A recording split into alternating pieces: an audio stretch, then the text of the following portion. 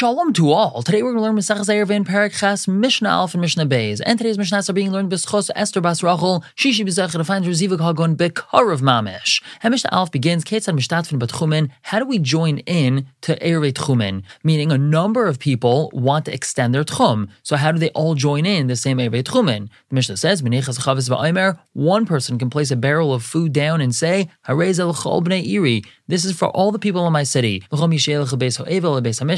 Anyone that's going to be going to a house of Avelos or to a Sudas mitzvah, such as a Chasna or some other Sudas mitzvah. Now, why does the Mishnah focuses specifically on a Beis HaEvel or Beis HaMishta? That's because if you remember, the only reason why a person is allowed to extend their Tchum is because they're going for a Dvar mitzvah, and these things are considered a Dvar mitzvah. And the Mishnah continues, anyone that accepts this Erev upon himself before Shabbos starts, mutter, so he's allowed to use this Erev.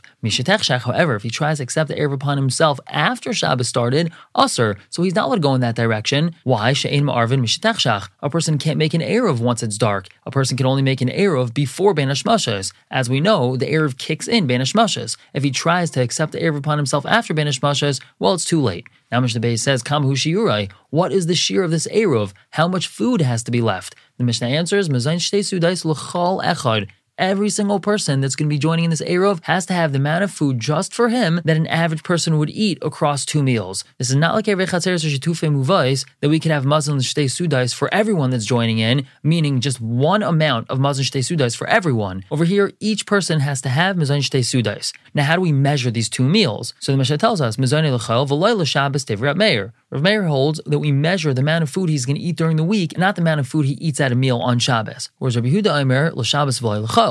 We measure the amount of food he's going to eat during a meal on Shabbos, and not the amount of food he eats for a meal during the week. And the Mishnah clarifies, V'zev v'zem is chavin l'hakel. Both of them have in mind to be makel. According to Rav Meir, a person eats more during his Shabbos meals than he does during his weekday meals. Therefore, in order to be makel, he says that the Erev is measured based off of his weekday meals. Rabbi Yehuda is the opposite. He says that a person eats less during each meal on Shabbos because he has to eat 3 meals on Shabbos. Therefore, we measure the Erev based off of how much he's eating during meal on Shabbos, not during the week. Now, Rabbi Yochanan ben Breka tells us, Mikikar b'pundyon ma'ar b'sayin b'sela. How much is this mazon shtei sudais? It's a loaf of bread that could be purchased for a pundyon when 4 saw of wheat cost a sela. And that's a loaf of bread which is 6 beitzim, 6 eggs worth. That's amount of 2 sudais. Now, Reb Shimon argues, he says it's shtei yadais lakikar mishalish lakav, 2/3 of a loaf when 3 loaves are made out of a kav of wheat. And this is a loaf of bread that's 5 1/3 beitzim, which is 2/3 of a beitza less than Rabbi Yochanan ben Breka. Now, once we mention these 2 different size loaves of bread, we have 2 other halachas that this size loaf of bread apply to.